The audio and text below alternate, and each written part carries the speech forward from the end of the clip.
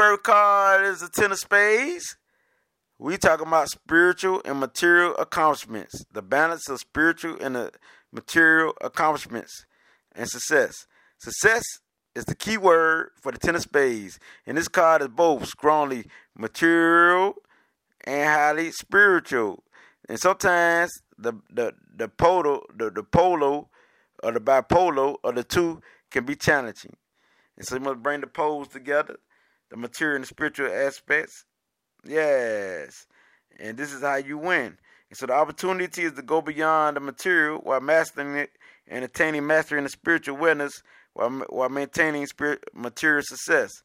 And this is driven energy that leads to the accomplishments of all goals.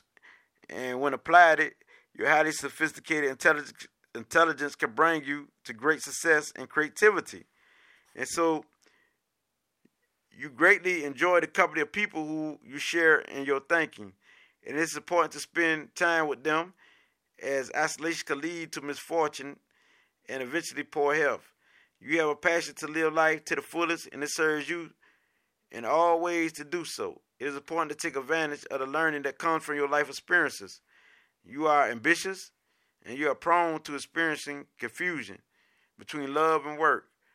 So when too much importance is placed on career or work, this satisfaction can result in family life and personal relationships. So focus on your feelings and allow yourself to be nurtured and loved.